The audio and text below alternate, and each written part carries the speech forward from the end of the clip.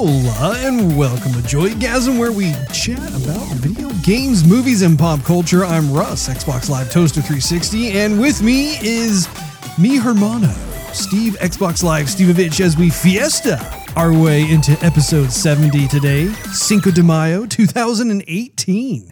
To get the most out of Joygasm, follow us on your social media of choice and YouTube. Just do a search for Joygasm TV. In addition to iTunes and Android, you can listen to our podcast on TuneIn Radio, Stitcher, and SoundCloud.com/JoygasmTV. Also, for exclusive access, check us out at patreon.com/Joygasm. And no matter which platform you use to enjoy the show, please drop us a subscription, thumbs up, or a review. Today's episode has a little bit for everyone. Gaming news includes Firewatch developers getting acquired, Microsoft getting sued, more games getting Xbox One X enhancements, God of War getting critical acclaim, and the new Red Dead Redemption 2 trailer. Movie news includes Marvel Studios not attending Hall H at SDCC this year, Spider-Man Homecoming sequel details, James Cameron having Avengers fatigue, Vern Troyer dying, a Han Solo movie already in talks for sequels, Stranger Things new season, Deadpool and Black Panther getting sweet Blu-ray collector's editions, and a new Venom trailer, as well as Ant-Man and the Wasp trailer first looks. Our topic of the day is God of War play impressions. How you doing, Steve? I think you forgot to mention a medium that people can listen to us on, Russ. I did that on purpose just because I thought it'd be nice to be able to talk about it right now. I think you're lying. No, I am not fibbing. I'm looking down and my pants are not on fire. No, what Steve is alluding to is we were able to finally get onto Spotify. And so that is something that we are very excited about, just because it has taken us a while to be able to get through the application process for that. And so that's just one more avenue for those of you out there who want to listen to us on yet another platform. We're really making it a point to try and get on as many podcast supported platforms as possible, just because, I mean, really at the end of the day, there are just folks who prefer a certain platform over the other. And at the way end of the day, it's all about saturating all the mediums, Russ. It is. Well, it's interesting because I have a few friends who really love Spotify. They're all about the platform itself. They listen to the music. Right. And it's just interesting because, like, for me, like, I'm more of an iTunes guy. No, yeah. I have an iPhone. There you go. I like to listen to my music and podcasts on that. I'm more of a Pandora kind of guy myself. You're more of a Pandora kind of guy. There are other people out there who prefer SoundCloud. It's so funny how, like, you just have all these different types of consumption regarding the audio. That's funny, Rush. Wow. And that's how I feel about it. I get all verklempt and I have to cough it out. Right in my water cup. That's right. Take that. So, yeah, I'm really excited about that. I had applied for us to be on there, I would say, at least 3 months ago. It takes a while.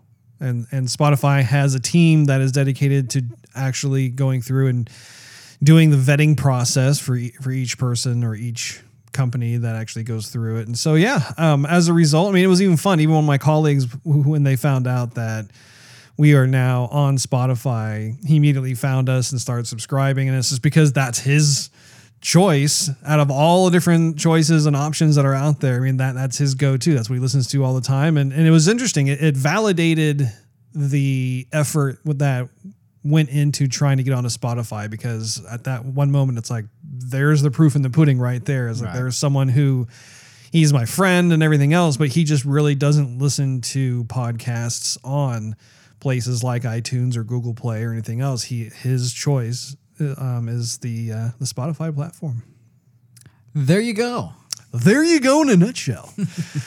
So anyway, how are you doing? I'm good. I've just been sailing the high seas, and I haven't been playing with you all that much. That's true. Honest. I've texted you a few times where it says Xbox Live, Toaster 360. sailing the high seas. I'm like, no, he's not. He's not responding to text messages. He's not responding to game invites. And I finally text you or call you, and you're like, yeah, I'm playing God of War. I'm like, what's your Xbox doing on? Oh, yeah, I paused it. Yeah, I'm not doing anything. Yeah. I'm playing God of War. Okay, I guess I'll just sail around the world a little bit. And I did. And I found, some sunken ships. I didn't buy any voyages or anything. I just kind of, And so, anyway. Were you working on your tan while you were out there? Yeah, Were you I lathering was. on the SP50?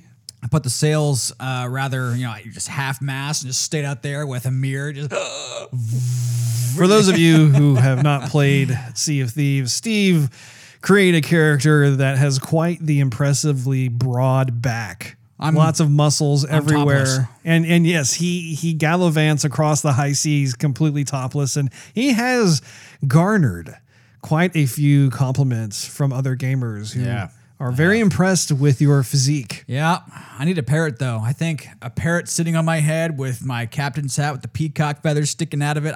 That's all I need. I'm waiting on Rare to release it. I'm curious to see what's going to happen with that, because I really do hope that they have just a wide selection of pets, because I like the idea of having pets in the game. I think that's just a foregone conclusion that it's going to be a hit, but I hope that they go beyond just here's your parrot, here's your dog, here's your cat. Like I want some exotic pets. Yeah. I want them to bring out another instrument too. If you think about it, there's the whole separate wheel. Perhaps a piccolo? Piccolo or a harmonica. There's a whole separate wheel with a lot of blank spots that other stuff can go in. Yeah. You know what I'm saying? Right? I have taken note of that, and I'm curious to see how much they decide to expand on that. So far, I'm the only pirate that drunkenly plays instruments. Nobody else really does that. That's kind of your signature, really. I mean, because I'm always steering the ship, and so at times it's fun to be able to have some music playing, and I always know it's you because you always play off key. Yeah, there you go. It's funny. I'll go behind. Someone will be on the map table, and they're looking for an island or where to go, or the nearest outpost, and I'll bring out my mug and I'll stand like right over their shoulder and go. Then someone looks at me, gets away from the map, looks at you like, what are you drinking? Well, if you think about it too, really doesn't matter where you are on the ship. Like I can hear, like if you're at the bow of the ship, I can hear you drinking, which I think is pretty funny how I don't know why they had a design choice to do that, but everyone knows, someone's getting drunk. I have a little Sea of Thieves story for you. So this actually happened a while ago, Russ. Where we were actually attacking a skull fort with the cloud, right? I like those. And we eventually gave up because it was like, I don't know, 1:30 in the morning. And I thought, I'm just going to go back there. This was the one where you were cannonballing yourself over the rock and trying to... Yeah, we had anchored the ship, the sloop, behind a rock near like Shark Fin Fort, something like that. And Goldfish Fin Fort. So, and you were sneaking on their ship, and I was like up on the top of the rock, and I was just like having this first, just this nice view of the show of you launching yourself over there, swimming in the water, avoiding the sharks, and then just causing a ruckus. Eventually, we just gave up. Well, I thought, I'm just gonna go back there. I can't shake it. So I go, and a storm came, and then someone else jumps on my sloop. Somebody joined me. Oh, and I was like, hey, what's going on, man? And there's always that moment of being startled, like, yeah. Are the letters up top green or the letters up top white? Yeah, exactly. And so he was from England, and he goes, "Oh, hello, mate." He's like, he goes, "What are you doing now? What looking for something?" I'm like, "Okay, here's what's going on. Okay, my brother just left. We kind of gave up, but I kind of like harassing the ship." He said, they're over there in the skull fort. They're collecting a bunch of stuff. They keep on coming back, and I'm just me. And I'm just the sloop. There's only one of me and four of them. And so he says, all right. Is he Australian or is he English? I'm trying to do the English. I know. I'm thinking Australian or something. Anyhow, so we ended up pestering these guys so much, but they end up getting the key and they sail away. So we go to the island and we set up this perimeter of gunpowder barrels, like in this triangle, right? And then we sneak up on the little skeleton towers. Sure. And we wait there, and we wait there, and we wait there, and like we could see him kind of way out in the distance. Where's your sail- ship? Oh, he had sailed it around the island. I'm like, dude, you got to sail that thing further away. Yeah, they're gonna notice it. And he goes, Yeah. no, it's fine right here. I'm like, all right. So, The Englishman that sounds Australian. anyhow, he says, well, where'd you put the powder barrels? And I was like, no, there was like one right in front of us. There's one to the left and one to the right. It's like, oh, mate, this is a proper sabotage. This is a proper sabotage, mate. They're going to So anyhow, they somehow missed all the powder barrels. They circled the island like 3 times, then ran into it. And I don't know.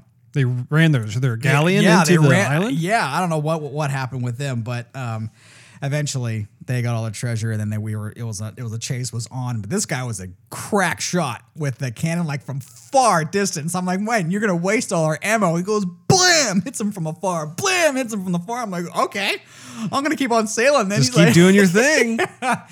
we didn't catch up. No. Oh, It was a fun pursuit, but I think I went to bed around 3 a.m. in the morning. I was pretty tired the next day. Sea of Thieves will do that to you.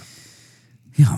I've had one too many times that has happened, and I look in horror at the clock, and I'm just like, how long have I been playing this game? And I'm dead for tomorrow. But what else have you been playing? You watching anything? Or? No, and I'll tell you why. Because I have The Shape of Water. Now that we're talking about water in the seas. I have. We need to watch that. We need to watch that. It's going to be our next Patreon episode if anybody wants to find out. That's right. But I've had the Blu-ray, for like 3 weeks. Almost 4 weeks. Has it been that long? Yes, Really? yes, it has, Russ. Yes, it has. Well, you've been busy. I've been busy. We've both been busy. So no, I haven't watched anything new because I need to send that thing back to get something else. But I know Ant-Man is on the radar for when I send this one back. I'm gonna get Ant-Man, so Absolutely. I'll have to watch that one. So I'm ready for Ant-Man and the Wasp. And I think Doctor Strange is in the crosshairs there too, Ron. And that's one you actually have not seen. Right. I've seen, like I've said, the animated version, so I know the story. I know the premise, but I haven't seen the live action one. Yeah.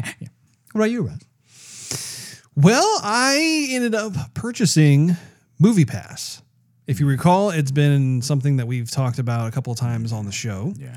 I finally decided to go ahead and get it. It's like $9.95, I think, per month. It allows me to see a movie a day.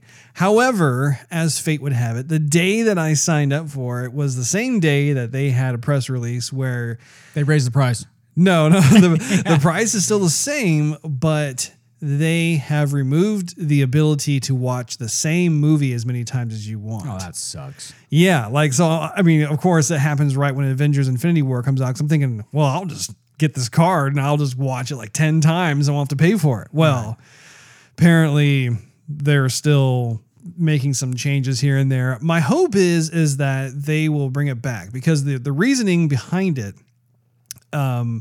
has to do with them discovering that there are people who have the Movie Pass card. They mail you this card that then it looks like a credit card. Yeah, You can use it.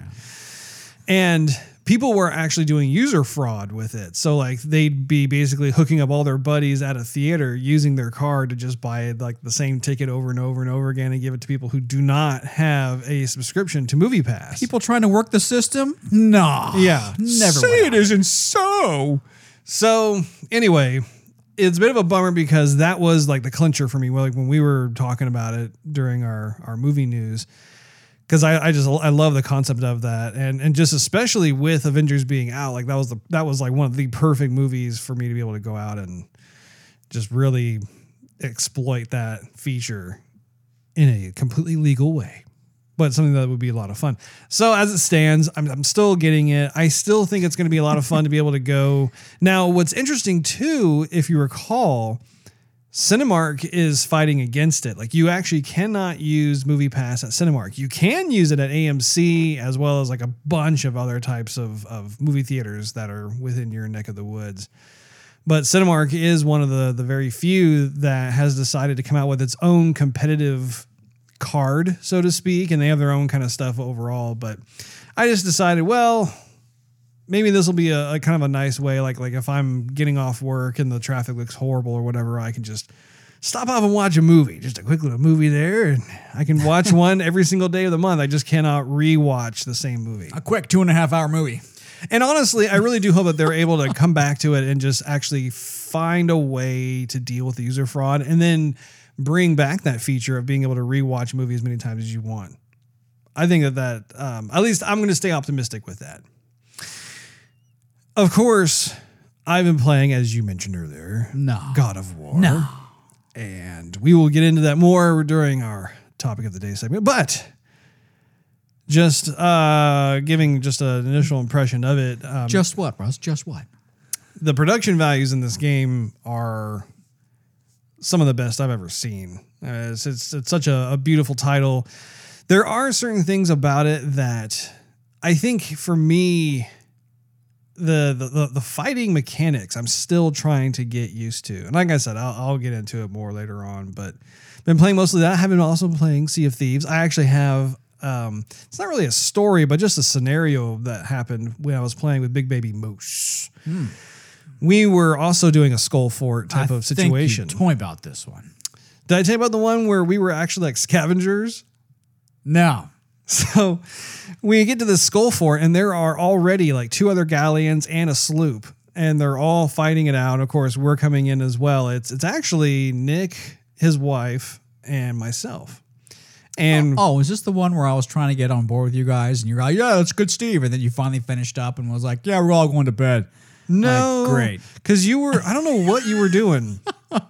It was weird because you were not available to play. I can't remember what the deal was, but anyway, what ends up happening, we're on a galleon as well. Mm-hmm. And so there's this big kind of free for all happening. And, by the time, I can't remember all the details of it, but essentially what happens is that you have these 2 other ships and they're like decked out. You can tell that these are gamers that have been playing this game a lot longer than I have. I mean, and that's saying something. I'm like level 30 with Gold Hoarders, and these folks had like decked out outfits and their sails and their ships and stuff were just all pimped out. I mean, it was just amazing. Pimp my galleon. Yeah. Pimp my galleon, yo. So, what ends up happening is that one of them ends up being able to get the key. They take out some of the treasure, but then one of the other galleons that they were fighting against comes back and they're also in this like hot pursuit mode. And at the time, our ship also gets sunk, but I survive. Like both Big Baby Moose and his wife, like they end up having to get respawned somewhere. And of course, they literally get respawned all the way to like the complete opposite side of the map. Like just as pretty much as far away as you can get. I'm still alive. And so I managed to swim onto the Skull Fort area without getting eaten by sharks and everything else. So I decided to take a look and they didn't capture all the treasure. Oh, you know what? I think I was on this one. You were? You were? I think I was because what had happened is we were, I remember playing with you guys and then my long distance girlfriend called and I said, okay, I'm still going to be here. I'm just going to mute my microphone, but I'm still going to play. And you guys are like, okay. And so I took off my microphone and was talking with her saying goodnight. And then I remember going back to the Skull Island. I'm thinking, why are we going back here? We just saw like 2 galleons to go that way. And there's only a select amount of ships on this server, And so we pull up and then there's a bunch of stuff that's just chilling there on the rocks. I'm like, that's right. You were. World? Yeah, you were like halfway AFK as we were playing. And I'm just like, where is Steve? Like, I think he's probably still talking to his girlfriend. So, yeah, that in a nutshell is a story where like, so I end up grabbing everything I can out from that. and I end up putting it in this little stashy area of the island. And then I literally wait in kind of like a little nook and cranny portion of the Skull Fort. And there was a point where one of the enemy galleons had come by, swinging by the island, but then they caught wind, or not wind, but they spotted the other galleon. They broke wind. I bet they probably did too. Lots of breaking wind. And so they decided to go into hot pursuit. And I remember watching this really cool battle in the distance where they were just firing cannons back and forth at each other and trying to get the treasure and whatnot. And all the while, Big Baby Moose is like desperately trying to get the ship back over to me. And I'm even like whispering to him on the mic because sometimes like you can hear the enemy, like based on what your audio options are, like you can hear them talking. They gotta be pretty close, but yeah. Yeah, and so I was just like, okay, I don't want to ruin this. And so luckily, they're able to bring the ship over. They see me. Everyone starts, bringing all the stuff on. And I think we got, maybe 5,000 gold worth of stuff. I mean, hey, that's not a bad haul right there. It's not as epic as being able to get like all the most expensive stuff, but having to not have to deal with someone trying to take your stuff and everything else. And we were able to just kind of putz our way over to an outpost and just drop it off. It's like, okay, well, that works. Yeah. It's kind of more of a scavenger story, really. Speaking of Sea of Thieves, Steve, I have something to show you. So I need to grab it really quick. Hold on a second. Way to prepare for this show. I guess I'll just sit here and talk to myself. Okay, he's behind me. He's going in the cabinet. He's looking for something. I think I'm going to take a drink of my water in the meantime.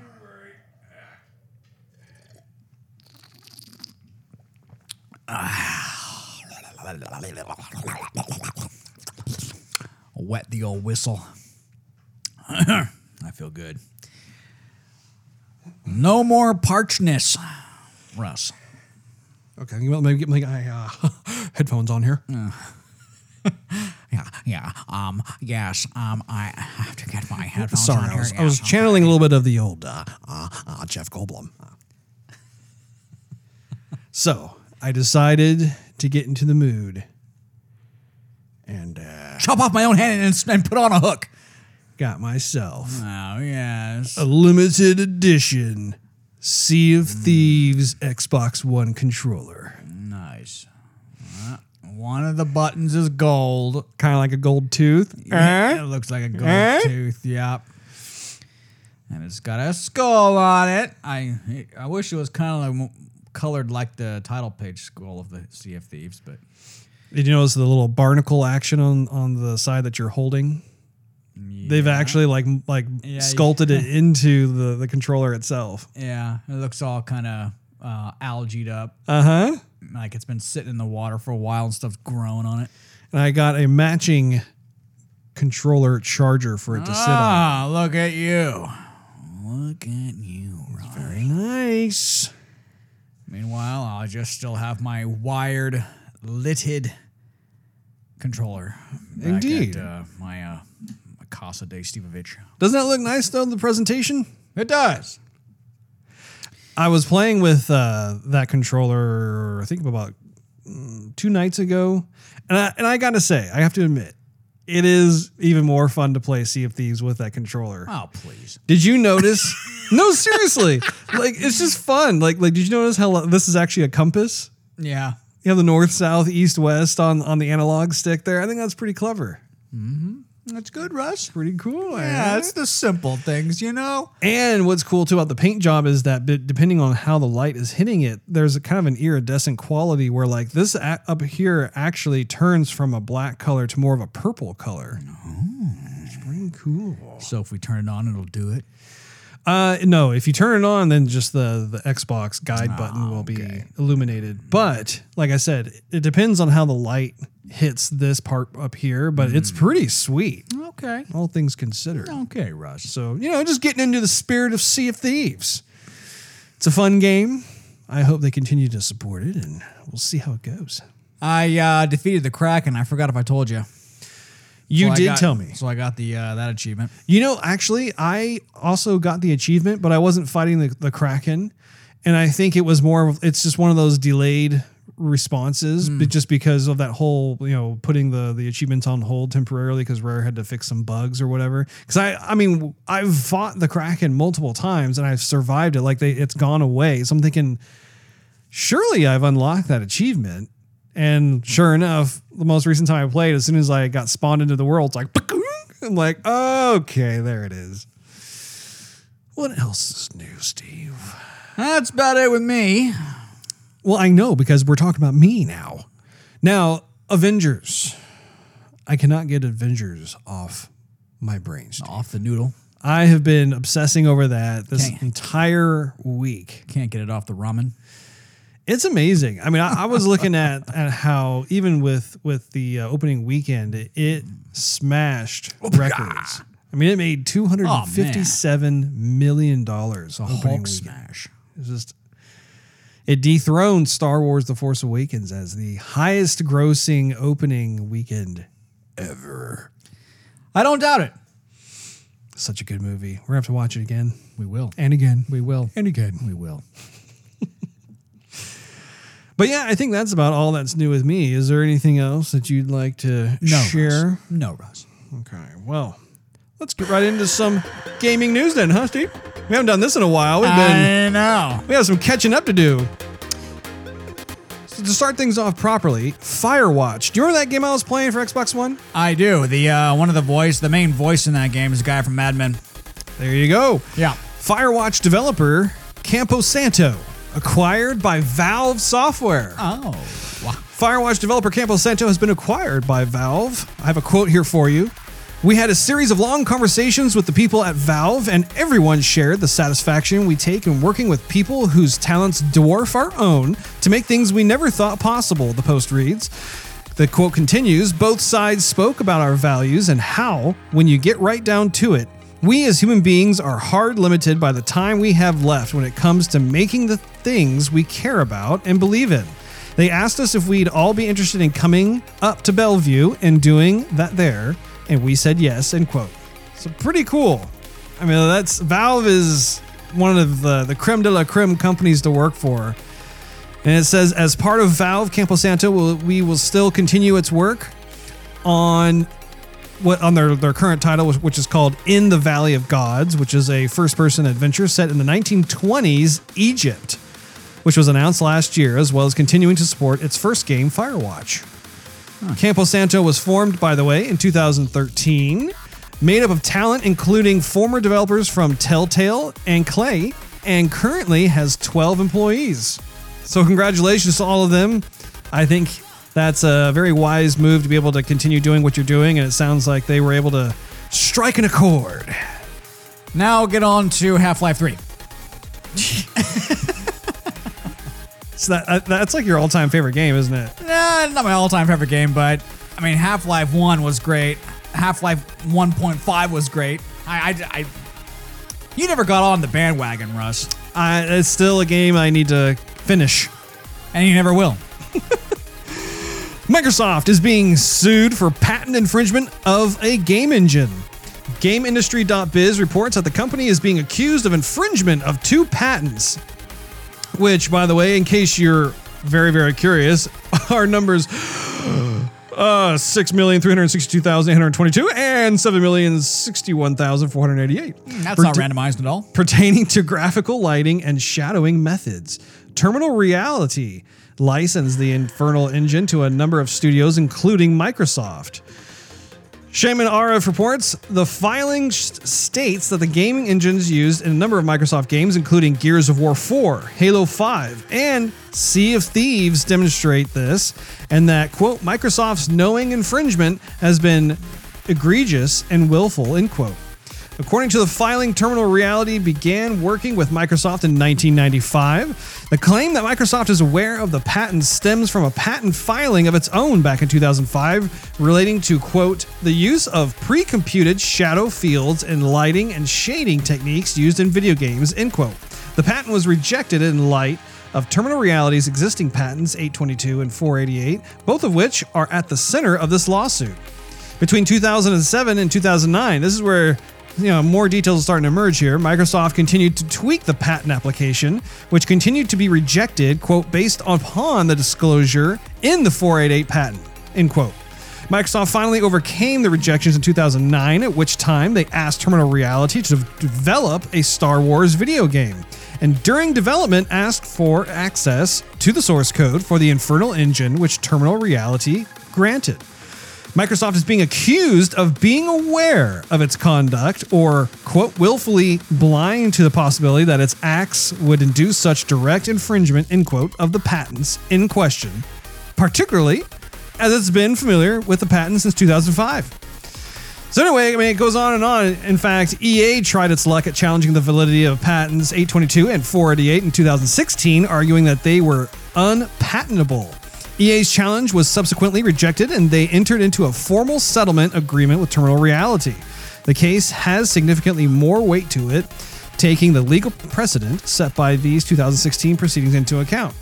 So this particular article caught my attention just because working in the gaming industry, this is a constant item that people have to be aware of, just because you have certain game companies who are licensing the game engines, and then based off of that, they're trying to make like specialized source code and whatnot. And especially considering with Sea of Thieves, I wonder how this is going to play out ultimately, just because this is a game that Microsoft has dumped a lot of money into to get it working. Do you have any thoughts on that, Steve? No, I don't, Russ. I kind of got lost in all this legal jargon, mumbo jumbo. I'm just going to jive right here to the music. You just say it for the viewers. I was going to dance. You are such a blank canvas, Steve. Red Dead Redemption, Portal 2, and more. Get Xbox One X enhancements. Brandon Tyrell reports a handful of classic Xbox 360 games are getting the Xbox One X enhancement treatment starting today. The 6 games include Darksiders, Gears of War 2, Portal 2, Red Dead Redemption, Sonic Generations, and Star Wars The Force Unleashed. All of these updates are available and should start automatically downloading to your Xbox One X. That was loud in my ear, but thank you. You like that? You like the little hissing? I felt like I was going to get bit by a snake. God of War reviews make it the highest rated PS4 exclusive of all time. IGN 10 out of 10, Polygon 10 out of 10, Games Radar 10 out of 10, Destructoid 10 out of 10, Telegraph 10 out of 10, US Gamer 10 out of 10, Game Reactor 10 out of 10, Easy Allies 10 out of 10. So far, there have been 21 perfect 100 critic review scores. And I think it's also worth mentioning that it is the fastest selling PS4 title in history, selling over 3 million units in the first 3 days of it being released. Congratulations, Sony Computer Entertainment. You deserve it. Now, to wrap things up with gaming news, we have the Red Dead Redemption 2 trailer. Now, full disclosure, I've already seen this, and so has Steve. However, I think it's appropriate that we give it another watch. What do you say, Steve? I don't think it matters what I say, bro. So I think you're just push play anyway. Listen to me. We don't want to kill any of you. But trust me, we will. Wake them up a little! This whole thing is pretty much done. We're more ghosts than people.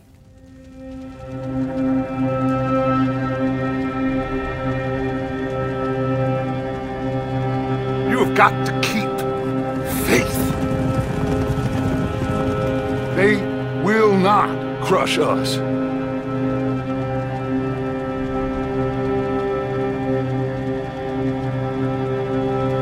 Good old Dutch. My best friend. You know how we met? Pair of hucksters trying to rob each other. Back in 78 or thereabouts.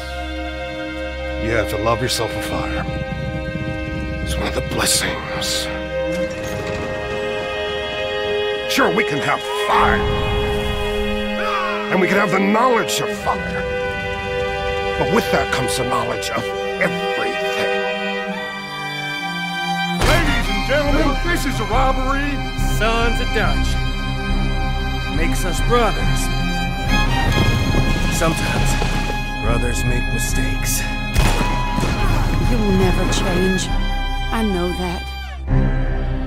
All of you venerate savagery. And you will die savagely. Get out here! Stay strong. Stay with me. You have to love yourself a fire.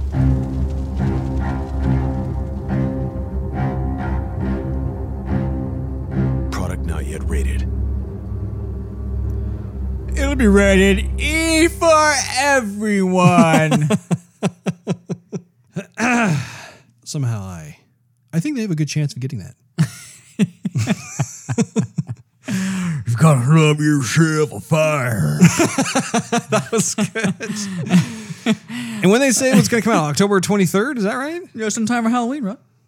Yeah, I can't remember if it said October 23rd or October 26th. It's somewhere in the 20s. Somewhere in October. Somewhere before Halloween. Gonna get dressed up like a cowboy. We don't want to hurt nobody. All right, let me light ourselves on fire.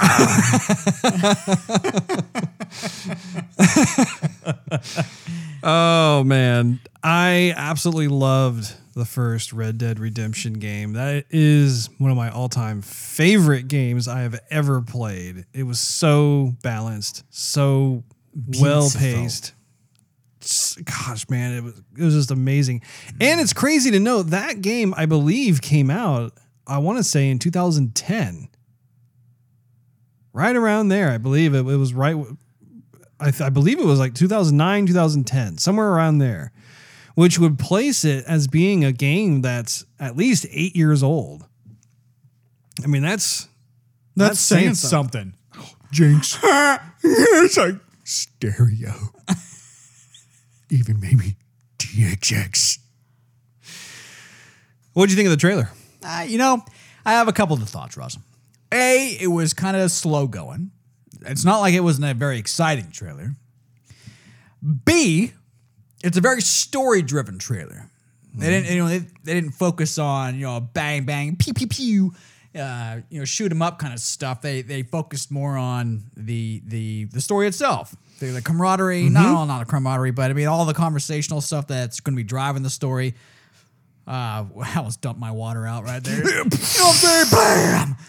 So that's that. I mean, in this day and age where everything's multiplayer and whatnot, that it's cool for them to focus more on the story. Did you recognize anybody in that trailer? I did. Well, I thought I remember. I forgot his name, but the main character from the first Red Dead Redemption. That would be John Marston, Steve. Marston, yeah. Oh, that's what I was gonna say. I'm just bad. I'm bad with names. I actually don't remember if you even played the first Red Dead Redemption. Or if I, why would you even ask me if I recognized anybody if you're like, did you even play it? Well, because as I'm thinking about it, like, Yes, I know I played it right away. I think, were you kind of a late bloomer to Yes. playing that game? Okay. Because you were more, I know you're a GTA guy. I never played Red Dead Revolver. Okay. I played Red Dead Redemption. Okay. Yeah. Love that game. I was reading a bit about how that game is, it's kind of a prequel in the sense where like a lot of the characters that you interacted with, because if you recall at the beginning of Red Dead Redemption 1, you wake up like basically like you were left for dead as John Marston, and like you used to have a gang and everything else. This is the gang. Like these are the people who makes sense. Were a bit younger, and apparently the game developers were talking about how they don't want to necessarily coin it as a prequel. They want to have it be something a bit more of like a connected tissue or connective tissue to the first Red Dead Redemption. Speaking of tissues. Oh, well, there's a Kleenex box. Right, If you need, I might need one. If you need something. Yeah. So anyway, I for one, actually really like that approach. I think it's cool. I don't know if you'll necessarily play as John Marston. I think there's another main protagonist or anti-hero. I don't even know. But one of the big takeaways for me for this is just I found myself thinking about Hollywood and Westerns and how, for me personally, there are very few memorable quality Western movies. Like for me, like my absolute favorite Western movie is Tombstone. And that has just never been topped in my book. Like just everything about that film to me is exactly what I want in a Western movie. And you'll have certain films that kind of have little inklings of it here and there and whatnot. But really, when I played Red Dead Redemption, that was like the first time I had some sort of like story experience since Tombstone, where I was like, man, I love where this is going. I love everything about it. This feels like a Western. And once again, just watching the trailer to Red Dead Redemption 2, you can tell, I mean, that Rockstar is firing on all cylinders. And I for one, am very much excited to see how the story, not necessarily, obviously it's progressing in its own way, but it's not going after the events of what happened at the end of Red Dead 1. But rather like, because I think in Red Dead 1, doesn't it occur around like 1911? In the early 1900s, yeah. Or 1909 or somewhere around there. It was like right at the turn. 1907. I don't remember. But this one takes place in 1899, I think. Yeah, right before 1900s. Mm-hmm. You know, I did my due diligence because I recommended that game to a friend of mine. I had him pick it up. Oh. And he had played the game all the way till like he had 98% done, basically. And he just stopped. He was like, oh yeah, the game's great. I finished it. I'm like, oh, awesome. And I didn't go into details about the ending of the game. And so it came up in conversation at one point, and it dawned on me that he was talking about what he thought was the end of the game. And so I looked at him and went, wait. You thought that was the end? He goes, well, yeah, you know, you this and that and the other happens. I don't want to ruin it for anybody. And I look at him, my eyes go, you know, as big as quarters, and no. Okay, tonight we play. You know, I will show you what happens. And he goes, okay. We start to play the game, and of course, it's a little bit slow going in that one little bit. Yep. And then it just shoots to the moon. And he goes, oh my gosh. He goes, kids, go to bed. Go to bed. he like does the parental pointing of the finger. The kid's like, wait, Dad, I want to see what happens. He's like, no. I'm like, they don't want to see what happens. Seriously has one of the best endings to a game ever. It was so satisfying how the first Red Dead Redemption game ended. I was just absolutely floored. Everyone I have talked to who's played and beaten the game totally agrees. Yeah. I've never heard anyone say, that ending sucked. I didn't like that. That'd be a good game to go back through with Xbox One X. Yes. Enhance, just to see how all the improvements they made to that game. Our buddy Sean actually is currently going back through Red Dead, doing another playthrough in anticipation for the sequel. And he was even saying, he's like, man, this game is so good. Yeah. Like you could tell it's kind of dated because obviously it was done 8 years ago, but still it's like quality, absolute quality. Let's segue into some movie news. There is an absolute ton to talk about here. Why don't you make it snappy, Russ, okay? Marvel Studios will not be in Hall H at SDCC this year. Marvel Studios head Kevin Feige confirmed to Screen Rant the company will be absent from the Hall H this summer. I have a quote here for you. He said, we're going to do, of course, Marvel will have a presence at Comic-Con, Feige said. He continued on, quote, Marvel Studios will have a presence there only in that there will be a 10th anniversary materials and a 10th anniversary panel. Not doing Hall H this year, end quote. He didn't provide a reason for the decision, which is surprising considering Marvel usually has a strong presence, and I completely agree because every time I've ever gone to SDCC, Marvel is one of like the big heavyweights that comes in and they just have panel after panel after panel. It's just surprising. And see, you've never been to SDCC. No way. Marvel heavy presence. This is one of those things where you... Man, Steve, we need to get you over there. What I wonder about too, though, is just what does that spell in terms of just what the future of Marvel Studios is going to hold? Because it's not, again, we're not talking about just the comic book wing of Marvel. We're talking about the Marvel Cinematic Universe. That's right. Part of me thinks about them doing it on purpose just to avoid everybody asking questions about what's going to happen in part 2 of Avengers Infinity War. Kind of doing a little hush hush.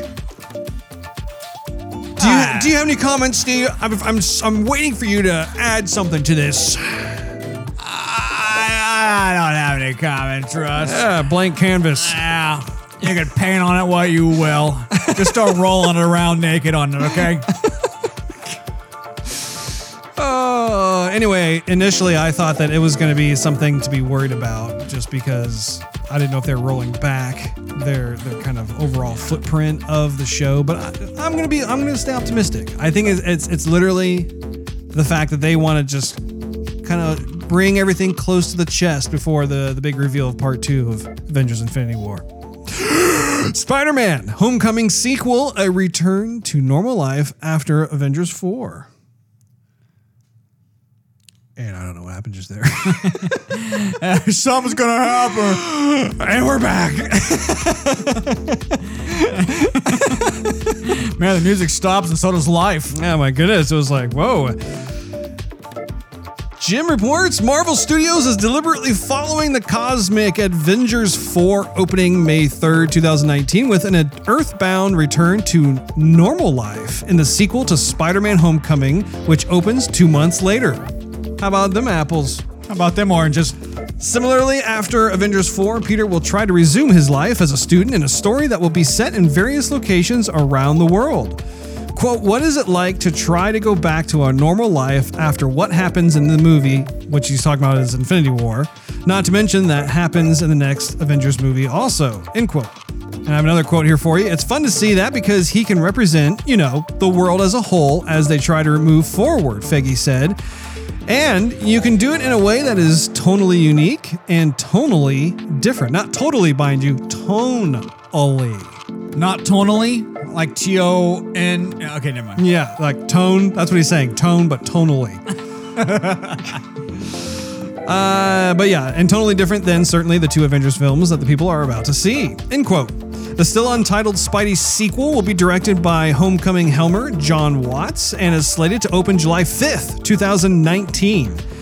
And of course, Tom Holland will once again star. I think that I have something I want to be able to share with you, Steve, and that is, I think it's becoming a bit of a problem for Marvel to just keep announcing these films that are so far in advance, because I think it's stealing some of the gravitas. Yeah, that's what I was saying back when they were releasing the Black Panther movie. And then right after they was like, he obviously lives because, here's the Avengers. Yeah. I think that they're going to have to kind of rein that in a bit. I mean, it's good to know that they're still fully supporting different types of comic book characters in these films, but I mean, once again, it's like that whole kind of quote unquote death scene that we've seen, that sort of thing. Anyway. But of course, they'll slap Tom Holland on the wrist for releasing too many secrets of Spider-Man or whatever. But here's all this other movie stuff coming out. It seems like they're saying you can't release news about the movies. Only we can release news about the movie. Yeah. James Cameron yearns for Avengers fatigue. According to IndieWire, Cameron openly critiqued the Avengers series when speaking to reporters this weekend, saying, quote, I'm hoping we'll still get Avengers fatigue here pretty soon. Not that I don't love the movies. It's just, come on, guys. There are other stories to tell besides hypergonadal males. What? Hypergonadal males without families doing death-defying things for 2 hours and wrecking cities in the process, end quote. James Cameron needs to shut the front door. Yeah. I mean, he's got a point in a way, like, okay, there's plenty of stuff to talk about in life, lots of drama, good stories. No one wants superhero saturation, but you know what? With the release of such a phenomenal movie that just came out, man, you're distracting me right now. I mean, why take a dump on it? Why spit on it? Yeah. I mean, everyone had such a great time. Thanks, Cameron. Like, could you have said that any other time? It would have been okay. Absolutely. And he got in trouble with Wonder Woman. Exactly. I don't know about that one. On a more sober note, Austin Powers, Mini-Me actor Vern Troyer dies. He was 49 years old. And of course, he became a household name as Mini-Me in the Austin Powers movies. From what I have gathered, he was a really cool dude, like just super nice, really accessible. Anytime he went to some of these like Comic-Con conventions or other types of conferences and whatnot, he was totally approachable, really like down to earth kind of guy. So it's unfortunate. I want to send condolences out to his family. Han Solo actor Alden, man, this is a hard last name. It's like Just sneeze and you'll get it right. Ehrenreich Told you. has signed on for more movies as Solo. Solo, obviously, spoiler alert, Solo lives in this movie. Well, this movie is a prequel. It takes place before episodes 4, 5, and 6. I couldn't pass that up. Of course he survives. Couldn't pass it up. In an interview with Esquire for its latest cover story, Aaron Reich was asked how many films he signed up for as Han Solo, to which he replied, 3. The actor then flinched before adding, I don't know if that's officially public, but yeah. Once again, Disney execs are going, Disney, and speaking of Disney, Disney announces digital and Blu-ray release date for Marvel's Black Panther. I'm sure Steve will be in line for that one on day one. A recent post on the film's official Twitter account, the MCU hit will be available on digital movies anywhere and 4K UHD on May 8th and will hit Blu-ray on May 15th. And still be available to watch in theaters. Maybe. I mean, it's doing so well. Stranger Things is definitely getting a 4th season. Here's a quote here for you. I mean, I will say we have a good sense of stuff that happens in season 4. Season 4 is definitely happening, Levy told Collider. There's very much the possibility of a season beyond that one. That's currently undecided, end quote. Shabana Aref reports Stranger Things was renewed for a 3rd season at the end of last year, and filming kicked off earlier this week. The first 4 scripts for the season have been written, with the rest getting written as they shoot. I'm very curious to see where they decide to take this show. I'm glad you're on the Stranger Things bandwagon as well. Seems like they're kind of writing this as they go. Like they're, I don't know, what's that saying? They're flying by the seat of their pants, something like that. We'll figure it out as we go. We're winging it. I don't know. I'm curious to see how it's going to go, because with season 2, even though I liked it, I didn't think it was as memorable as the first season. I think the first season definitely was stronger. That's not true, Steve. That's not true. Lord of the Rings, 2 Towers. I like the first one better than the second one, but Empire I know you like the Strikes second one Back. better. I like the first one better than the second one. For Star Wars, Yeah. you like A New Hope more than Empire Strikes Back? Yeah. Okay. It's the same with Lord of the Rings, Ross. 2 Towers. Fellowship, Ross. Deadpool 2-year anniversary edition Blu-ray announced. The Deadpool 2-year anniversary Blu-ray was released on April 24th, complete with new collectible packaging and an assortment of limited edition party favors, including temporary tattoos, car decals, stickers, and a set of paper dolls. Best Buy will have a Deadpool 2-year anniversary edition 4K UHD steelbook with new cover art, the aforementioned party favors, and 2 exclusive patches. Check out an image gallery of the Deadpool 2-year anniversary edition online. I'm sure you can find it on, just do like an image Google search or whatever. For a low, low price of $99.99. The Deadpool 2-year anniversary edition will include the following special features. Are you ready, Steve? No, I'm not. I'm going to tell you anyway. Deleted/extended scenes with optional audio commentary by director Tim Miller. There's a gag reel, which you know is going to be fantastic. Deadpool's fun sack. I don't even want to know. And yet I do. Audio commentary with Miller and Deadpool co-creator Rob Liefeld. That's one of your OG artists there, Steve. That's right. Audio commentary with Ryan Reynolds and writers Paul Wernick and Rhett Rees. From comics to screen, featurette, galleries, concept art, storyboards, costumes, previs, and stunt viz. Starting May 15th, a variety of films at Walmart will have Deadpool themed. Check this out, Steve. Okay. I'm gonna make sure you're listening to this. Okay. Starting May 15th, a variety of films at Walmart will have Deadpool themed Blu-ray cover arts. The Merc with a Mouth will essentially photobomb the covers of Logan, Edward Scissorhands, Predator, War for the Planet of the Apes, Revenge of the Nerds, and a few other movies. They'll be available in stores and online. Yeah, there are gonna be people. There's gonna be a small group of people who are wanting to buy all that stuff, but other folks are gonna be like, "Okay, that's funny. I'll just keep what I have, thanks." You know, Deadpool 2 comes out in a couple weeks. I know. I'm very excited. It's such a great time to be alive. Such a great time to spend money. Got Avengers Infinity War earlier this month, and then we're going to go right into Deadpool 2, and then right after that, we're going to go into Solo, Star Wars story. I think you have to bring your wife to the Deadpool. Did your wife ever see the first Deadpool? She did. Did she like it? She did. Wow, women love the Deadpool. They do indeed. I know my girlfriend liked it. So, Yes. we have 2 trailers that I wanted to get our reactions on, one of which both of you and I have seen, which is the Venom trailer. But I we already got reactions on, I guess. But we haven't seen it together. Okay. And the second one is one I have not seen, which is Ant-Man and the Wasp. Have you seen it? Yeah. Steve, we're going to have a talk. I liked it After better when this you didn't say podcast. anything. We're going to, we need to get back to not seeing it so we get our first time impressions. I know I'm guilty of this as well. Oops. I'm guilty of this as well. Oh, but I'm still curious to see what you're going to say about that. Yeah, okay, let's go. Thank you for bringing us collectively to this moment. It is a moment that so many have dreamed of claiming. History starts today.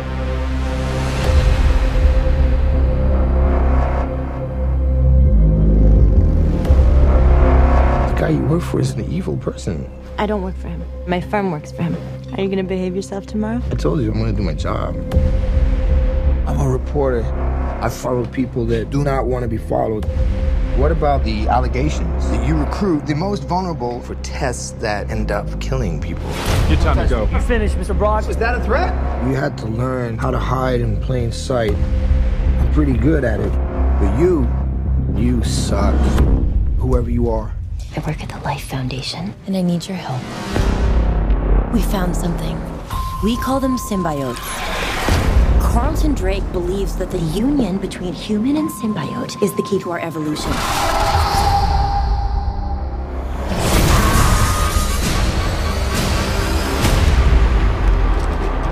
I'm feeling really sick. I'm hearing a voice. You're not real. You were just in my head. I'm gonna need Mr. Drake's property back. I don't know.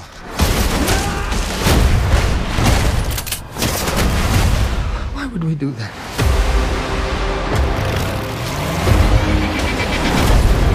If you're gonna stay, you will only hurt bad people. The way I see it, we can do whatever we want. Do we have a deal?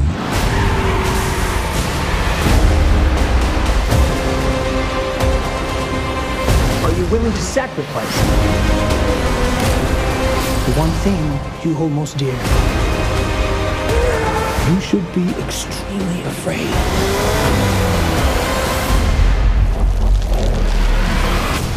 What the hell are you? We are Venom.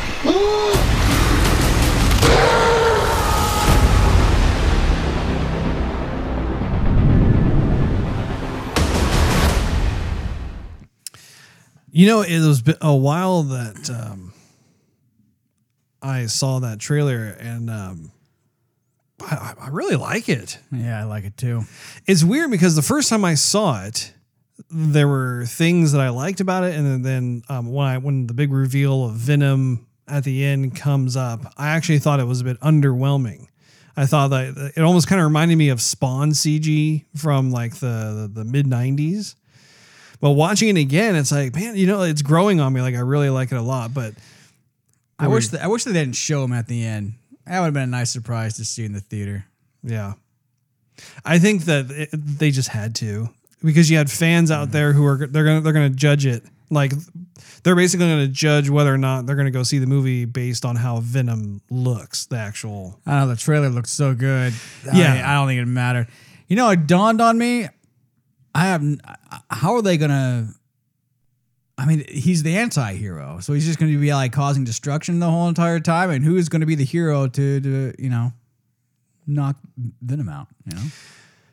I think it's an origin story, so it's definitely an anti-hero approach, which I think is really cool. It's definitely a different type of approach that we have really not seen as it applies to just comic book movies.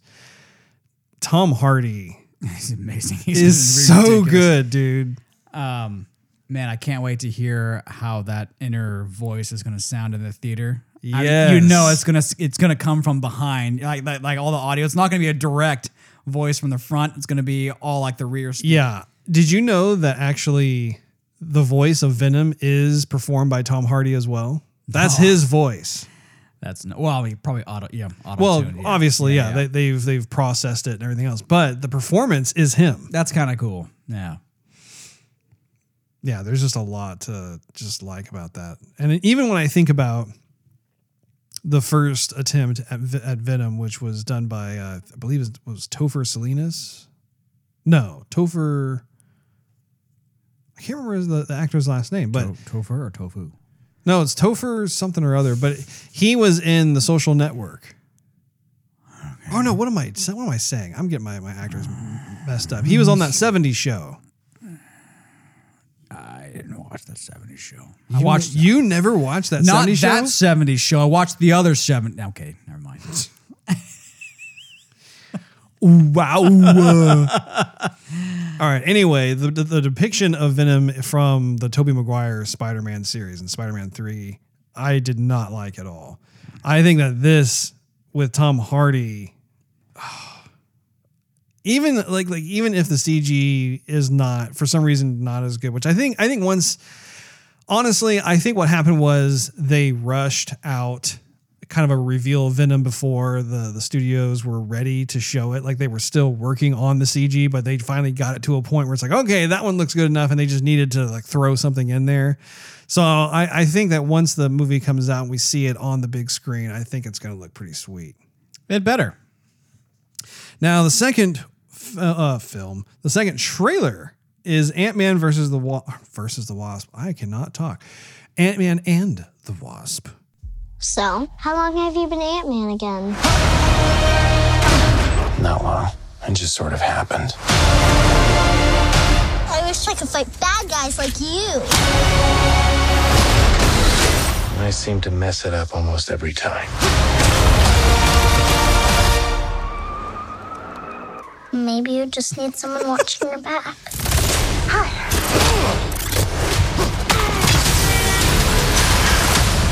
Like a partner. Dr. Pym, I actually heard what happened to you. You opened up the quantum realm. That's when this crazy creepy ghost who walks through walls and stuff. Stole your tech. And now she wants to take over the world or whatever. Who would have believed that in your hour of need, you would turn to us? Not me. Because we robbed you. Do you remember? That's us. The only chance we've got is both of you. Ant-Man and the Wasp teaming up. Follow my lead.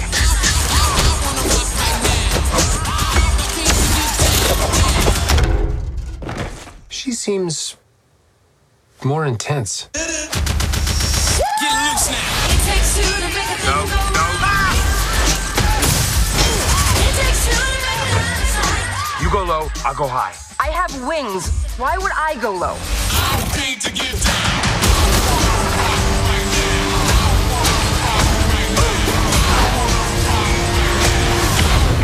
We're gonna die. I don't wanna die. We didn't die.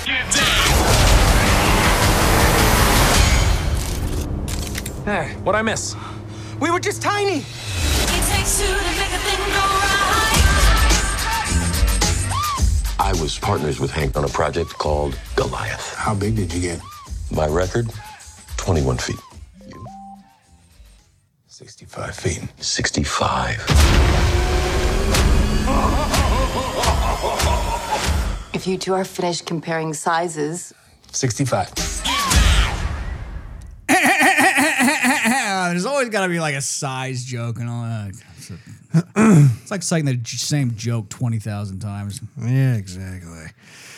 So, I think it looks fun. I think it definitely kind of... What is it? It fleshes out kind of the Marvel Universe. You can't have every single one be as serious, sober, or crazy, like fight-tastic as some of the other ones like Captain America and Thor and whatnot. And that's actually a good thing, I gotta say. I really liked Ant-Man in Civil War. I thought that the standalone Ant-Man movie, it was a fun movie. I wonder what James Cameron thought of that one.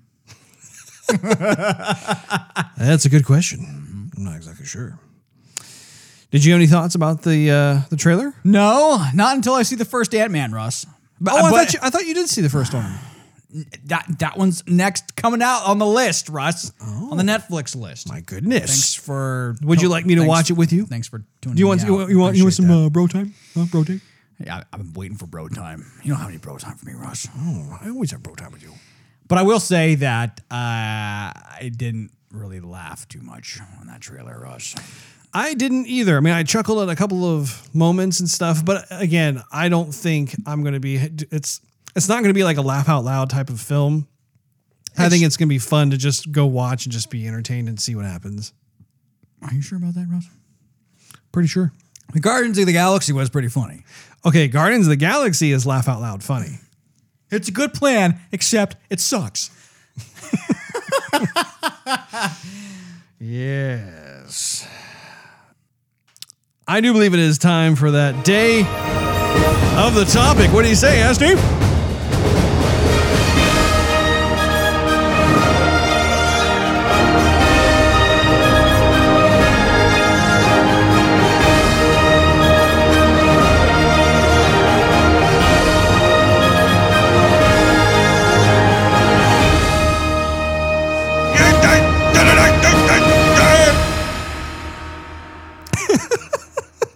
I should have taken my headphones off. That was so loud. I feel like I was like in the middle of an orchestra and everybody had their instruments and horns like pointing right at my head.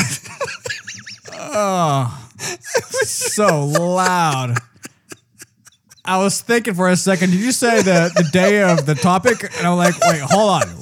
What'd you say, Russ? And then the thing, I wish I got that on video. It was so funny. Oh, man. Just see me with this big, like, horn, like someone playing the horn, like right in my ear. Oh. I did have one good ear. Now I'm not so sure.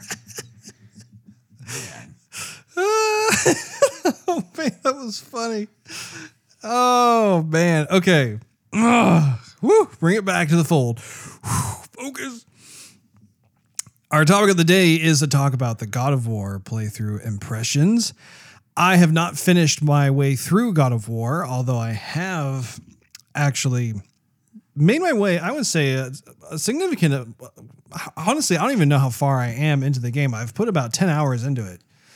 I've heard that it's probably about like a 25 to 30 hour play experience, but I wanted to be able to share with all of you listeners out there kind of my impressions of the game so far. I know that there are others who have been binge playing the game and have been able to beat it and that sort of thing, but I'm just taking my time with it, just trying to get to grips with it. Full disclosure, this is actually the first God of War game I've ever played. I've actually gone to friends' houses who were playing the previous God of War titles and just had a lot of fun. It's one of those types of games where I didn't mind watching what was going on. And I was always impressed with the kind of the memorable moments, the cinematic scripted scenes that would occur and some of the crazy just visual spectacle of everything going on. But I never actually played the game until now, until the latest God of War title for PS4. There's actually quite a bit that I wanted to cover with this. I suppose the first thing to really talk about is the reviews that it's gotten. It's gotten almost across the board 10 out of 10s, which we mentioned earlier in the program. That's something for me that I really was kind of surprised to see. Were you surprised about that, Steve? Well, it doesn't happen too often there, Russ. So maybe a little bit surprised, but I think Sony put a lot of money in, a lot of attention to this one. The game itself, I believe, was in development for like 5 years. So it was probably around the same development cycle as GTA 5. And GTA 5, I can't remember if it got a perfect 10 out of 10 from a lot of different places. I know it was up there. I know it was probably at least a 9.7, 9.8, something like that, but it may have been a 10. I'll have to double check on that and get back to you on the next episode. Yeah, why don't you get back to me, Russ? But I appreciate that. I was pretty floored to see that before I even bought the game. I saw just all these different reviewers giving it these perfect 10 out of 10s. And so the reason why I'm taking the time to kind of rehash that again is just from my experience thus far, I don't see it being 10 out of 10. I see it more like my experience so far has been more of a 9 out of 10 experience.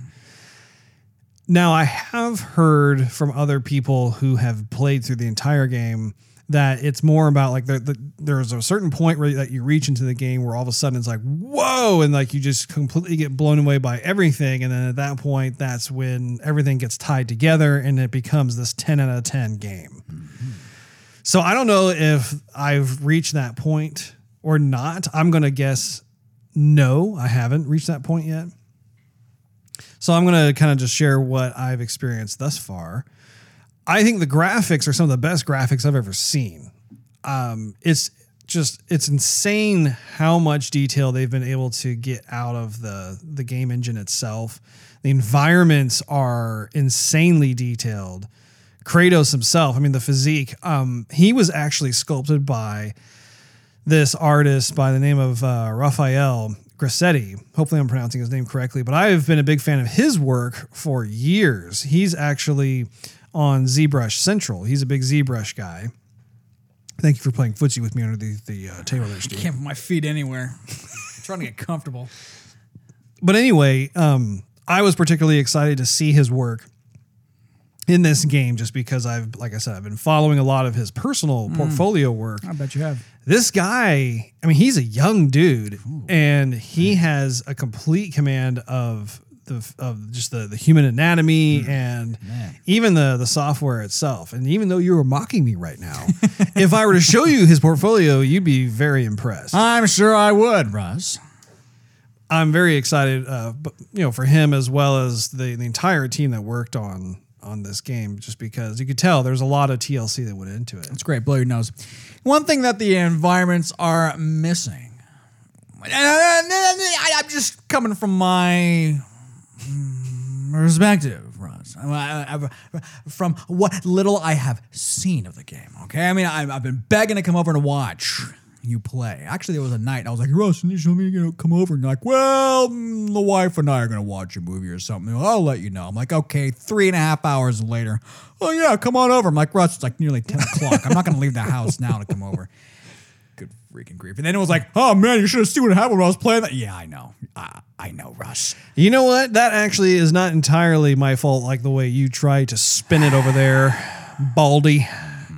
There have been plenty of times where you've had your face stuck in your little phone, and I keep saying, look at this part. Look at this part. Yeah, well, Steve, what are you doing? Look at this part. Hold on a second. I'm texting my girlfriend. Texting your long-distance girlfriend is important. But otherwise, when I've been here, you're like, oh, where do I go? Now, if I go over here and I throw my axe at this, what happens? I'm like... Yeah, and that is one of the funny things about the situation is that for some reason you seem to like always be over here during the more of the puzzle-oriented sequences as opposed to the action sequences.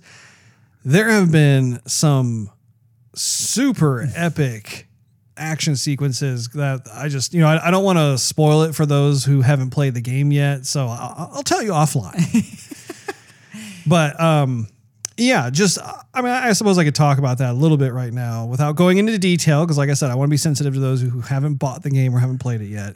The action sequences, at least the ones that I've come across so far, have been very impressive. I mean, I am really shocked at the type of animations that they're able to achieve, as well as just in terms of the level of detail and the scale. Ooh. I think that's the biggest thing about it, was that the creative director, Corey Barlog, was talking about how he really wanted to place emphasis on the scale of the environments, just to give it that ancient feel, like kind of that grandiose feel back in the day when things were a lot. In the day. Steve, are you done? No, I can't. Get it out of your system. Go ahead. Go ahead. We'll all wait for you, Steve. Go.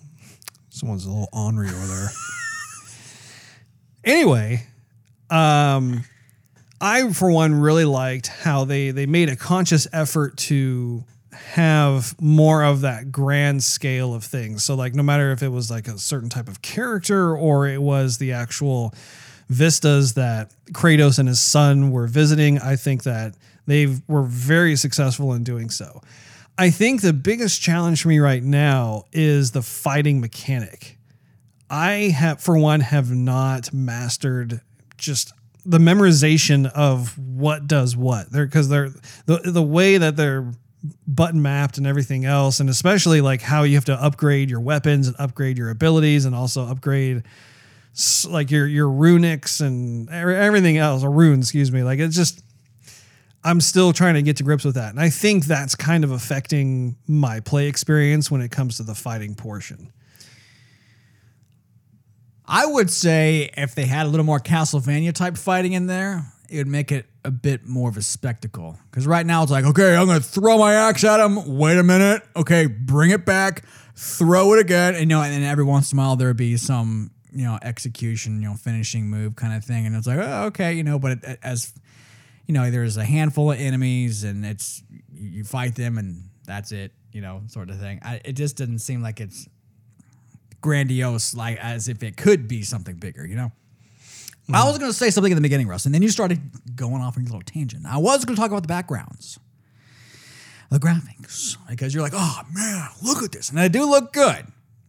What would look better, though, Russ, is if they had some sort of animation with the backgrounds. Like if the ice was like dripping or something, or if there was rocks and then maybe some rocks like fell down or cracked a little bit, or some wind blew some snow off one of the mountains. They do have that.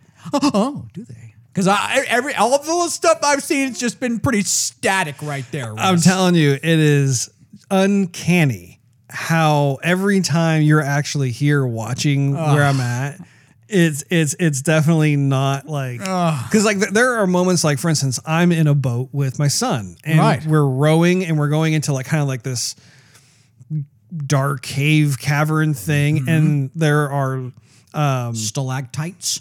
Yeah, so they have like water that's like, not only is it dripping down, but it's also running. You could see like the streak running down the surface before it actually drops down into the water. You also, as you're climbing, you'll see like certain bits of debris or little rocks and stuff be able to kind of tumble off here and there every once in a while. If you're in the snow, oh my gosh, the snow. When you're walking in like knee deep snow, like the geometry actually deforms in a realistic fashion. Like there are multiple instances of this type of like secondary animation, attention to detail type stuff that you're referring to. And really, once I beat this game, I think you should actually start to play through it, because a lot of it needs to be experienced. And I'm glad that you brought up Castlevania, because that game has also come to mind as I've been playing this particular game. I know that. How do you know that, Steve? Because we're brothers. Well, okay then. Anyway, Castlevania is one of my favorite type of third-person action-adventure games. And I think there is some similarity that is shared between the two titles, but Yeah, the game, I would say that the battle mechanics is the one thing that I'm still trying to get to grips with. And I think once I'm able to have a better command over it, then it will be better. Because at this point, I'm just kind of caveman hacking and slashing right now. And it's just because I don't remember how all the different things work. And so as a result, it's not quite as satisfying as I think it could be. The other thing worth noting is I'm making constant comparisons of this game to Horizon Zero Dawn. Yes, I did too. Horizon Zero Dawn also has really impressive background environments. I mean, just it's a gorgeous game. It is. And the enemies, I feel like in Horizon Zero Dawn, are on par, or just, they're just as impressive as the enemies that are in God of War. They're a bit different in the sense that they are, the ones in Horizon are more cyborgs. The one here is more fantasy creatures, that sort of thing. But one of the gameplay differences that I noticed right away is that in Horizon Zero Dawn, you can jump as a character, whereas in God of War, there is no jump. He hasn't learned how to jump yet. Now, there are certain parts where, like, if you get to a cliff that is jumpable, you can then jump and you'll always make it to the other side. Yeah, there's no like, will you that. make it, will you not make it kind of thing. But in Horizon Zero Dawn, you did have the ability to jump, and that really made for a more immersive experience, not by itself necessarily, but also too, like in Horizon Zero Dawn, you could traverse just about any kind of surface in that game. I mean, it was, I would say 98% of the whole game you could actually climb on, walk on, whatever. And you could do so just, if you wanted to go off the beaten path and try out something else, you could do that. Whereas in God of War, you cannot. It's very much a story-driven linear experience. It's not necessarily a bad thing, just because there have been other titles such as Uncharted, which, they take kind of the same approach where like it's much more of that single player story-driven campaign, that sort of thing. But in the back of my mind, I am thinking about, wow, like this is really bringing to the forefront one of the features of Horizon Zero Dawn that really made it memorable, that really aided in, for me, if you recall, that was my favorite game of last year. Mm-hmm. So it seems like the sound effects are very similar to Horizon. It could just be me. I don't know. But when you started playing this, I remember a lot of the sound effects of like you moving through brush, crunching stuff and making arrows and attacking and whatnot. It seemed like there's many similar sound effects. I haven't really noticed that myself as I'm going through all that. I do think that some of the SDKs, Sony distributes out their SDK libraries to their first parties. And of course, Guerrilla Games is one of their first party companies, and Sony Santa Monica obviously is another first party. So from a visual standpoint, there are certain types of aesthetics that are very much in line with Horizon Zero Dawn. So I think in that regard, they're probably sharing some of the same catalogs of SDKs. Seems like it reminds me a lot of Tomb Raider also. That I'm glad you said that, because actually it reminds me of the same exact thing, where I feel like Tomb Raider it's almost a hybrid between Horizon Zero Dawn and God of War. It's kind of like if Horizon Zero Dawn and Tomb Raider had like this Nordic baby. Yeah. This would be it. I mean, because, in Tomb Raider, she has a bow and arrow just like Aloy does. And she's able to traverse to a certain extent. She doesn't have as open of a world as Horizon Zero Dawn. It's like she's kind of like right in the middle, where like she does have some open world areas, but then there's also the more of like the single player story linear kind of gameplay with the big boss. Well, actually, she doesn't really have any kind of huge creatures that she has to come across and fight. She's taken on more of like the humans and the different factions and right. cults and stuff like that. But yeah, I think it's interesting you say that because I've had the same thought too, where it's like, the Tomb Raider games as of late seem to be kind of more in the middle. And your son has a bow and arrow. That he does. Oh, that reminds me too. So Guerrilla Games posted on their Instagram page, which I thought was really classy. One of their artists drew a picture of Kratos with their son, or with his son, and Aloy is in the picture too, and she's helping to teach him how to shoot his bow and arrow. And there's some sort of caption on there, and I'm paraphrasing this, but it was something along the lines of like, congratulations to the Sony Santa Monica studio on the release of their game. But I thought, man, that's pretty cool, like showing kind of the camaraderie and the family of titles with that. I thought that was very classy. There you go. Did you have any other thoughts about the games thus far? I know obviously you haven't played the game, you've just been watching me play, but what do you think? Don't play the game after you've had 2 glasses of wine. Okay. No, one thing that comes to mind is the relationship between Kratos and his son. And I haven't seen the beginning of the game. I haven't read too much in the story, so whatever. But one thing that keeps on popping up is he goes, boy, no, don't do that, boy. It doesn't seem very like, father-son love sort of thing. Like, you would think that a father would have more things to tell his son other than, come here, boy. But then in other scenes, he's, I think it's neat how he's protecting him. Like when you were just playing it a second ago, you only had your shield, you didn't have your axe. And so he was using his other hand, just like a father would. Think of like if your daughter's sitting in the front seat of the car and you slam on your brakes, you would naturally probably put your hand out in front, just similarly like that in the game where there's a bunch of scenes like that. I thought that's cool, but I wish there was more.